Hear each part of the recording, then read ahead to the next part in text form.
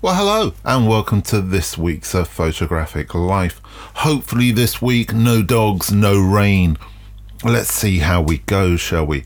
Over the summer, I put out 3 podcasts in a row, which were kind of, I suppose, in a way, to kind of address the situation with photo books, really. Each one dealt with a different aspect of photo books and the making and the distribution and so forth. If you didn't hear those, maybe you want to go back into the archive and to listen to them. But the reason I kind of raised that this week is because just at the weekend I was at an event, a 2-day event, devoted to the photo book, and I went along with my wife and my youngest daughter, and we had a stroll around on the Sunday morning, a nice thing to do. The kind of thing I suppose you might do at a record fair or an antiques fair or a yard sale or a flea market, that kind of wandering around. And the event was filled with tables with different booksellers and distributors and photographers as well, selling their wares. And as I walked around, what I started to realise, and actually what my wife commented on, was that I wasn't really showing very much interest in any of the books. And I suppose in a way, that's a bit of a problem, because surely as somebody really involved with photography, engaged with photography, as a photographer, as a writer, as an educator, I really should be interested in these books.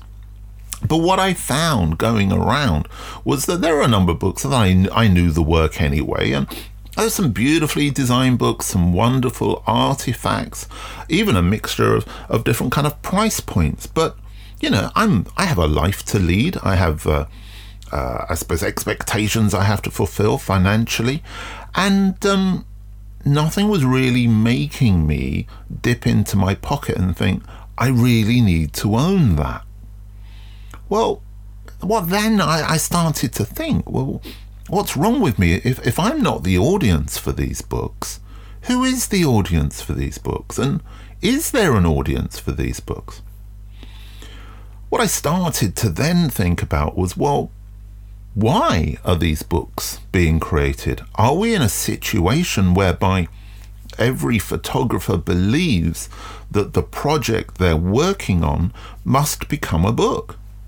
Are we in a point now whereby the photographer, because of the ease, although there is a cost obviously involved, but, you know, digital printing has made photo books much easier to make, and at the same time, websites and social media has made them much easier to distribute, but at the same time, actually quite difficult to distribute, because you've got to work really hard at selling a book through your website or through social media, hopefully to an audience that you've built. So, you know, this, although it is easier, I suppose you could argue, to actually produce the book, everything else that follows on from that can be really difficult and time consuming. And when you've put a huge amount of work into the book, I know from my own perspective, you know, I know when I finish a book, I'm kind of like, oh, I'm over it. Let somebody else handle that. But of course, particularly if you're going to self-publish, and a lot of these books I was looking at were self-published or through small independent publishers, there's a lot more work to do once the book is completed. So what it led me then to think was, well, are the photographers producing these books aware of the audience? Have they considered the audience, who's actually going to buy the book, before they've made the book? Or are they working on the basis that because they are really engaged and excited and interested by the subject or the stories that they're telling, that inevitably other people will? Which of course is not always the case. So I left that particular event actually relatively quickly, and we decided to go and get some lunch. But the thought process of why I wasn't drawn to those books and why I didn't buy any of those books, that stayed with me. I've spoken before about the whole situation of pay to play, and It's something, I suppose, which is another one of the themes that runs through this podcast. But thanks to photographer Tom Broadbent for making me aware of something which I was aware of and have been aware of for many years, actually, which is the situation whereby certain independent magazines, quite often very expensive magazines, expect photographers to pay to be in that magazine.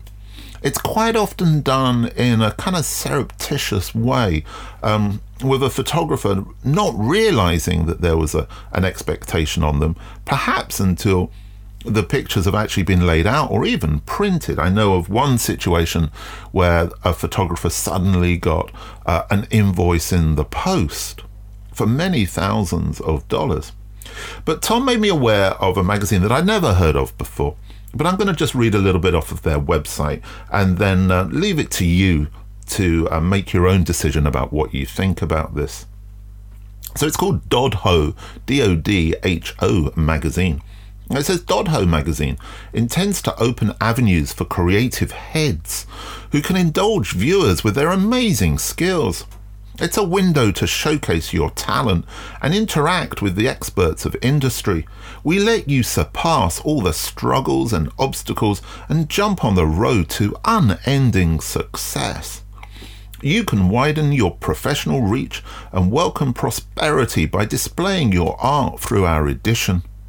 Photographers belonging to any background and of all levels, whether professionals or newbies, I hate that term, are welcome to contribute their masterpiece, not just a photograph, a masterpiece, in the printed edition of Dodho magazine. Being the only reputable source to showcase fresh and unique talent, that's quite a claim, from across the globe, Dodho is renowned to be the premier magazine to introduce new talent. We pride in being the benchmark for promoting real art and genuine creativity. Encouraging our contributors, we aim to expand the photography industry with innovation and newness. From New York to Dubai, Barcelona to Los Angeles, we have a widespread online reach. Within the moments of getting published, our Dodho editions will be in the hands of top book editors, well-known festival directors, agents and curators, every corner of the world.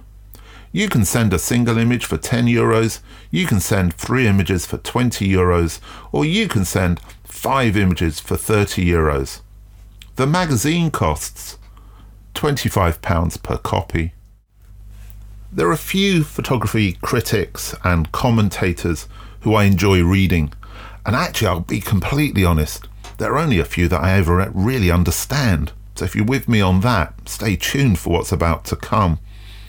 There is one, however, who really does straddle the history of photography and whose writing is really well worth checking out. It's A.D. Coleman, or Alan Douglas as he was born in Brooklyn, New York in 1943. During the McCarthy era, his family moved to France and then briefly to England before returning to the US. Aside from that interruption, he was raised in Manhattan, where he went to school in Greenwich Village.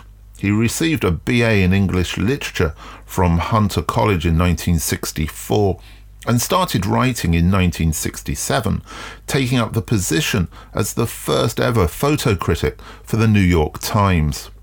He's authored 120 articles during his tenure there, and he's contributed to the Village Voice, the New York Observer, and numerous magazines, artist monographs, and other publications worldwide. He's published 8 books and more than 2,000 essays on photography and related subjects.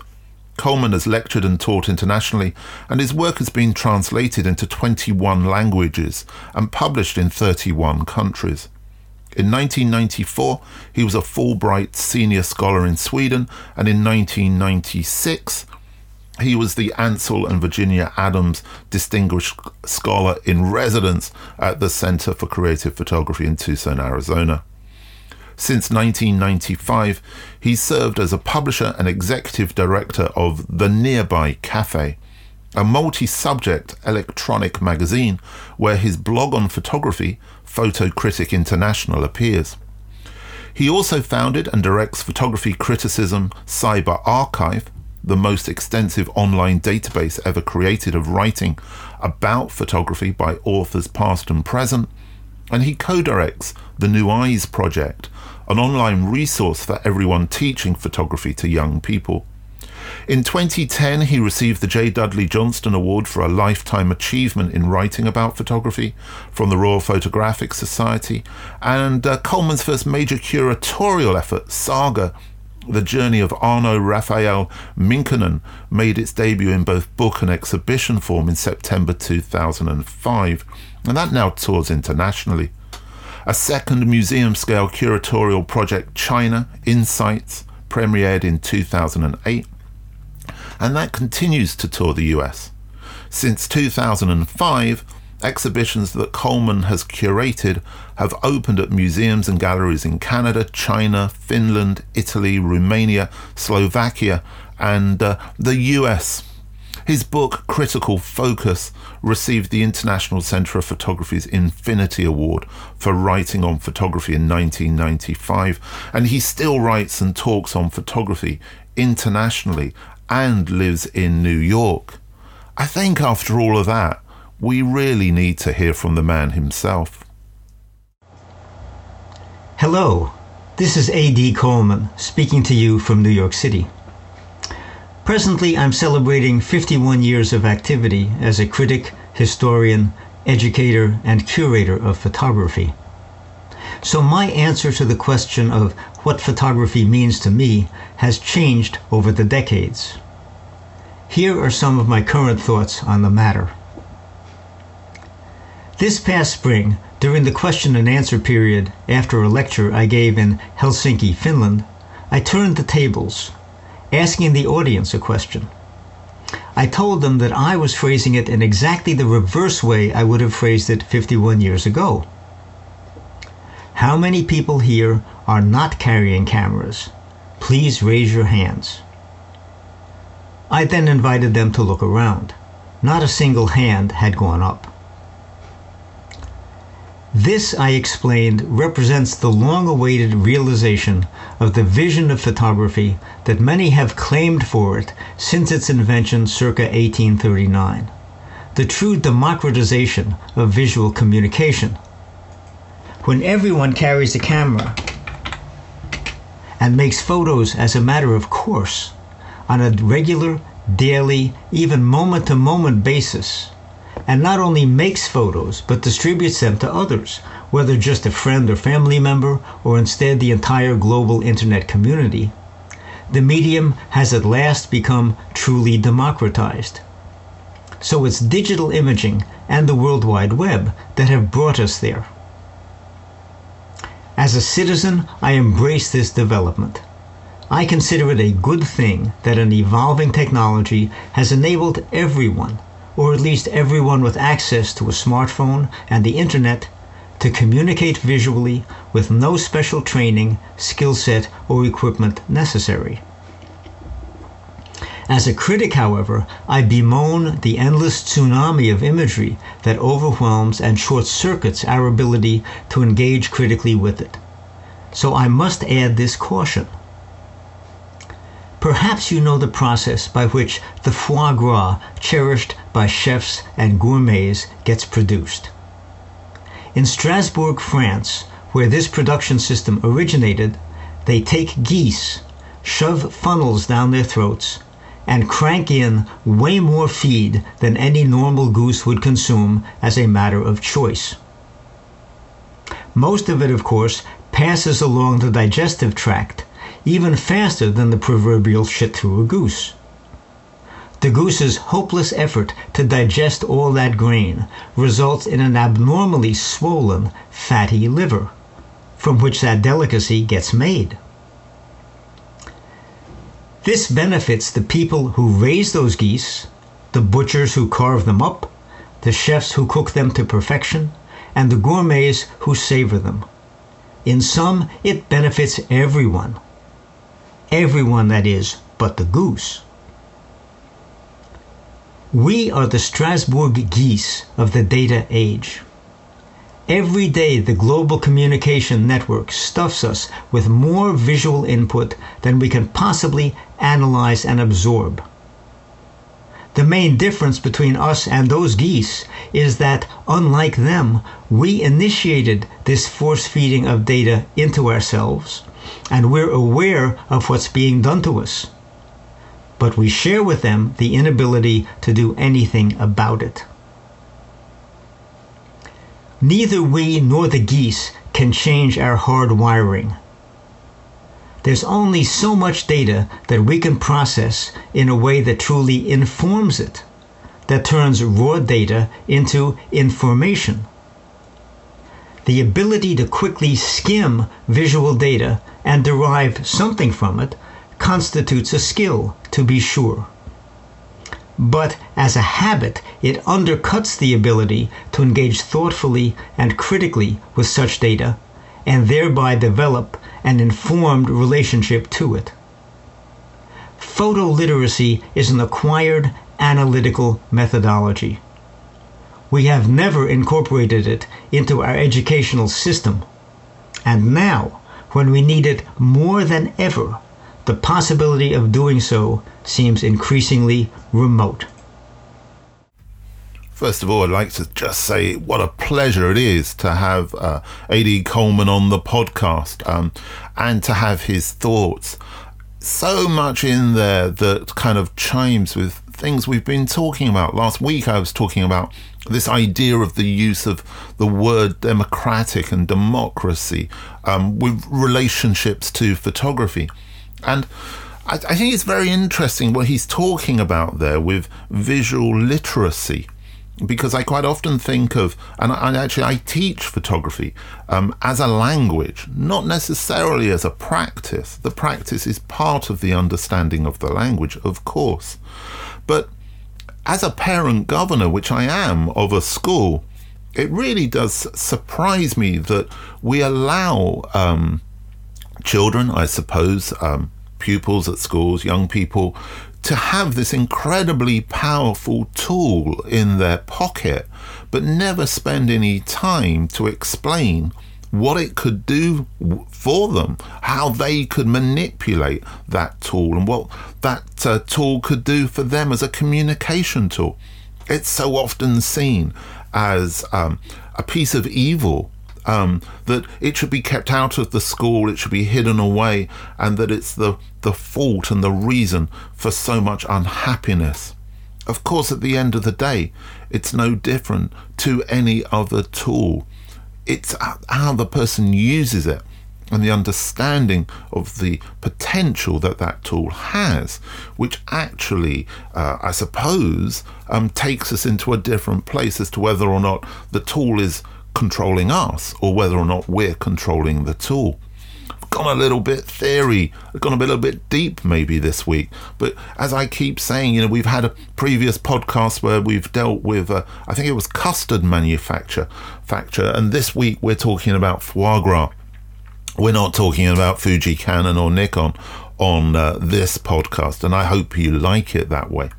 Anyway, great stuff there by Alan, and I'm sure that you'll want to play that back and just go through some of the things he's saying, unpick them, and maybe it will also change or maybe inform the way in which you feel at the moment about photography with the smartphone, and about social media. I do hope we're past that time now where photographers aren't saying that it's not a real photograph, or it's not a proper photograph, or it cannot be a good photograph because it was captured on a smartphone, and also that they feel the need to say that it's a smartphone photograph or an iPhone photograph, as if that was some kind of caveat to the quality or type of the photograph that's being created.